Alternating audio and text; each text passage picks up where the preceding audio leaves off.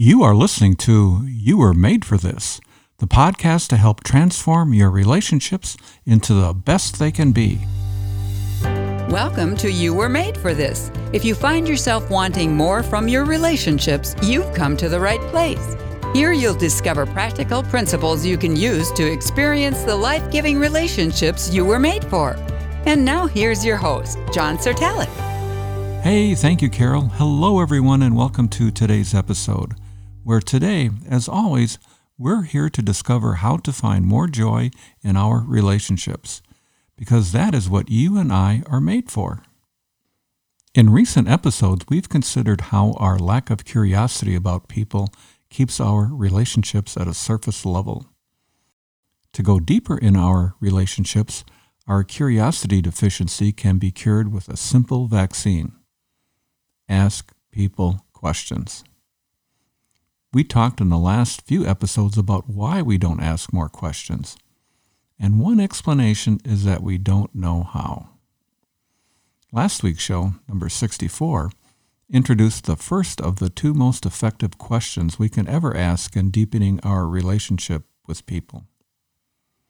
That question is a question we ask ourselves, which goes like this. From what I know of the other person, what might it be like to be them? When we ask this question, in essence trying to put ourselves in the other person's shoes, other questions will naturally arise organically from within us we can ask. We went over that pretty thoroughly in last week's show. Now in today's episode, we're going to consider the only other question you'll need to remember to deepen your relationship with someone. It's the most important question you can ever ask someone. So if you're taking notes, grab the very smallest Post-it note you can find, because this question is really, really short. Go ahead, the rest of us will do a few stretching exercises while we wait for you. All right, if everyone is ready to go, here's the only other question you need to remember. It's this. Ask a follow-up question. Yeah, that's it. Ask a follow-up question. Think about Jesus and the questions he asked. Many of them were follow-up questions. Here's an example from the Gospel of Matthew, chapter 16. We read in verse 13 through 15 the following. When Jesus came to the region of Caesarea Philippi, he asked his disciples, "Who do people say the Son of Man is?" They replied, "Some say John the Baptist, others say Elijah, and still others Jeremiah or one of the prophets." "But what about you?" Jesus asked. "Who do you say I am?" That's a great follow-up question, isn't it? But what about you? Who do you say I am? Actually, two questions. You know, a follow-up question can be a follow-up to something someone says, something you observed, or something you remembered. They are important contributors to our relationships with people. When our relationships are devoid of them, our connection with people will never be as deep as they could be. This reminds me of a really awkward and painful moment in a Bible study Janet and I were in a while back. One of the women in the group shared one night how depressed she was feeling because she and her husband were longing for a second child, but she was not getting pregnant. It really bothered her. After she shared this heartfelt concern, the response from the rest of us was silence. Nothing. And then someone changed the subject and brought up a completely different issue. A follow-up question might have been something like, "How are you dealing with this?" Or some follow-up statement like, "Oh, I'm so sorry you're dealing with this painful issue."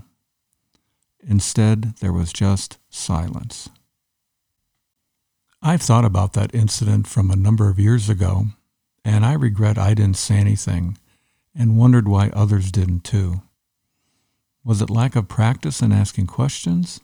Was it lack of curiosity? Were we too self-absorbed? Did we have poor listening skills? Or was it we just didn't know what to say? All I can tell you is that it was very hurtful for the woman who shared that deep longing in her life and getting no response. We did not care well for her that night. I suspect some of you have been in similar situations. The good news is that we can learn how to respond in situations like this. It's part of developing our relationship skills that we talked about a long time ago in episodes 11 through 14. If you are a newer listener to the podcast, you might want to check those out. They are foundational to what we are doing, and I'll have links to each of them in the show notes. A great thing about asking follow-up questions is that it pulls you away from our default mode of thinking about ourselves and focusing on what we want to add to a conversation.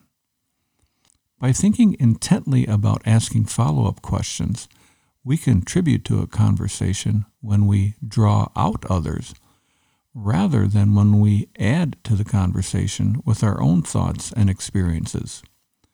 Draw out, don't add to. Another benefit of asking follow-up questions is that if we remember to ask them, we don't have to remember anything else. It will become second nature to us. Follow-up questions benefit not only us, but the other person we're listening to as well. Answering these follow-up questions can bring clarity in the other person's thinking. And many times it's far better than advice, which most people don't heed anyway.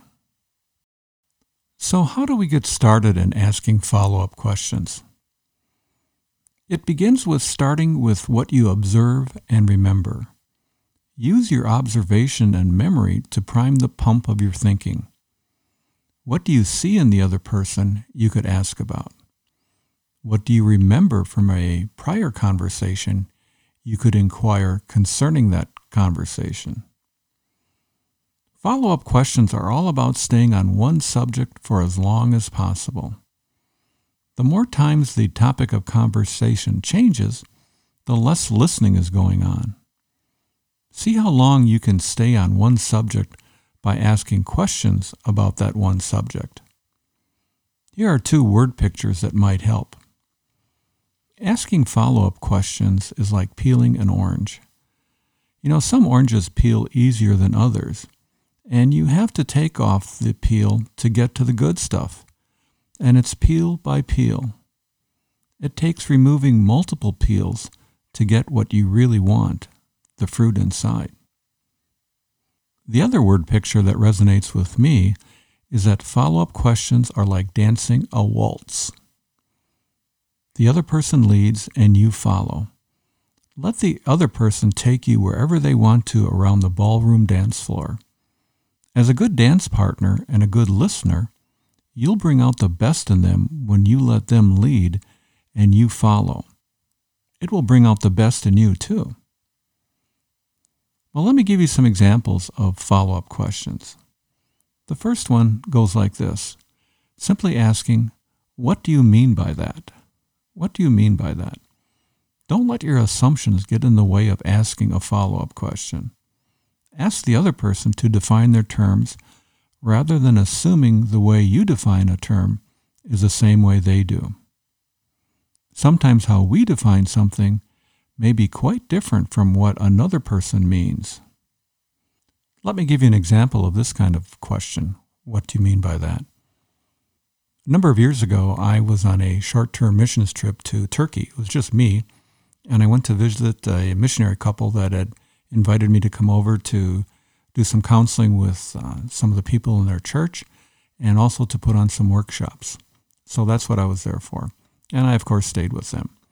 Well, one morning I got up and was in the kitchen, and the wife was making breakfast and waiting for her husband. And so we were chatting, and she seemed quite agitated.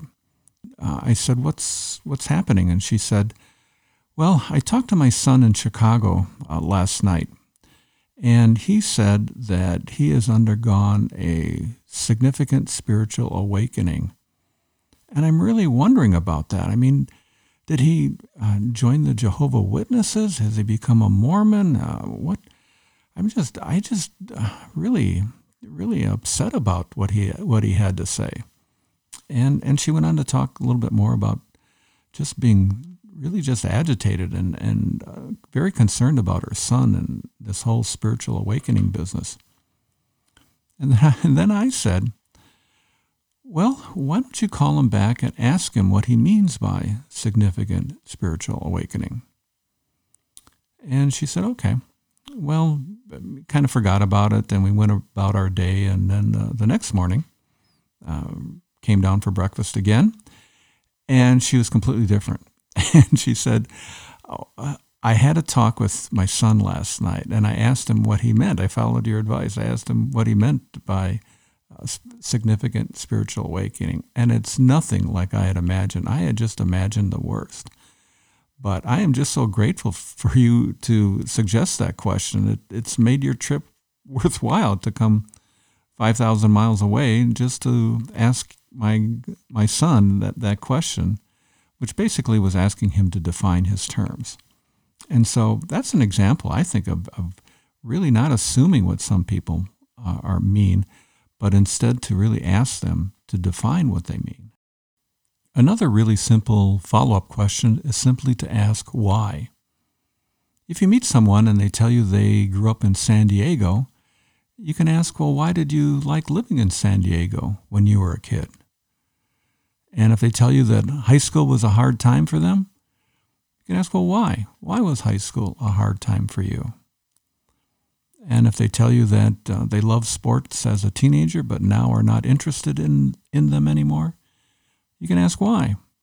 Why did you love sports as a teenager, but now you don't? Simply asking why. Another follow-up question is, how so? How so? This brings me to one of my favorite stories, and it's about a pastor's group that I was facilitating for about 4 years.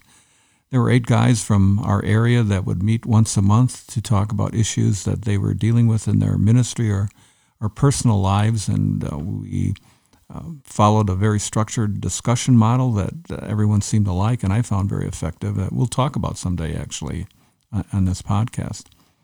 But one day before the meeting, people were just kind of chit-chatting, and one pastor said that he had a busy weekend and he had performed a wedding. And then one of the other pastors said, oh, I'd rather do 100 funerals than one wedding. And then we started our discussion, and I said, well, wait a minute. That sentence intrigues me. I'd rather do 100 funerals than one wedding. And what is that all about? The guy's name was Don. And he proceeded to tell this delightful story. He said, I was a pastor in a small congregation in Canada, where I was from. And it was really hard to get people to come to church, and it was in an older community. And I was very concerned with evangelizing and having people come to Christ, but people just weren't coming to church. But the social event of that community was always a funeral. I got on the speaking circuit of all these funerals, and so I developed a 5-part funeral message. And it would go something like this. I would start by saying, well, today we're here to celebrate the life of Mrs. Jones, and you may remember when Mr. Smith died a month ago, I talked about X, Y, or Z. And now today I'm going to continue where I left off with that same topic. And he said I had these 5 sermons that he prepackaged that he would give in sequence. And he said, we had lots of people coming to Christ. We had lots of people that committed their life to God during these funerals. And he said, I loved doing them because I saw such great results from them. They had wonderful discussions afterwards. And then he said, we never had anybody come to Christ at a wedding. And everybody laughed, And so I was just really taken by that. And I thought, if we could have easily had left that sidebar comment go, I'd rather do 100 funerals than one wedding because people wanted to get the meeting started. But by asking the question, how so, it drew out Don. We drew out this guy to talk about something that was just a delightful conversation that just brings a smile to my face every time I think of it. Well, another follow-up question we can ask is this. Can you give me an example of that? Can you give me an example of that? And I'll give you an example of that. Suppose a wife says, before my husband got sick, he did so many wonderful things for people. And, a lot of people would say, oh, that's nice. Oh, that's sweet. Oh, you must miss him. But a better question would be, or a better statement would be, can you give me an example of that? Can you give me a specific story or a concrete example that illustrates the general comment that you made? I find this to be a very powerful follow-up question. Can you give me an example of that? It opens up doors. It unlocks things. It gives people permission to talk in specific terms about something that they feel deeply in general. Well, if you forget everything else about today's episode, here's the one thing that I hope you remember from today's show, and it's this. One of the greatest gifts we can ever give someone is the gift of listening. And a big part of that gift is asking follow-up questions. They show you care. Well, how can we respond to today's episode? We can start by honoring someone this week by asking him or her one or two follow-up questions. It's one way that we can live out Romans 12:10, where Paul says we're told to take delight in honoring each other. And when we ask follow-up questions, we are honoring someone. We can make it our goal to get people to say to you, thank you for asking. When we listen to someone and they say thank you for asking, I can't think of a higher compliment. And a lot of it has to do with so many people aren't listening. And to be in a conversation with someone that does can be very life-giving and very fulfilling for the other person. And so when we make it our goal that to get people to say to us, thank you for asking, it means that we have to do a good job of listening and asking questions. So make that our goal. That's one thing we can do in response. Another thing is to dance a waltz with someone, a listening waltz. They lead, you follow. You can also respond this week by working on asking just 2 follow-up questions in a conversation you have with someone. It takes practice, and just think in terms of asking people, what do you mean by that? Why? How so? Can you give me an example of that? Those are just 4 questions, 4 follow-up questions. As always, another thing you could do is to let me and your fellow listeners know what resonated with you about today's episode. You can share your thoughts in the Leave a Reply box at the bottom of the show notes, or you can simply send them to me in an email to john@caringforothers.org. I hope your thinking was stimulated by today's show to both reflect and to act, so that you will find the joy God intends for you through your relationships. Because after all, you were made for this. And now for our relationship quote of the week. I'm taking it from a workshop that I gave not too long ago on listening. And part of the workshop, I have a series of slides of just wonderful quotes about listening. And this is the quote I'm going to read to you in just a second here, is the one that everybody comments on. It's the one that everybody wanted to copy and remember. And it comes from David Augsburger. And he says, being listened to is so close to being loved that most people cannot tell the difference. Being listened to is so close to being loved that most people cannot tell the difference. Well, thank you for that, David Augsburger. Well, that's all for today. See you next week. Goodbye for now.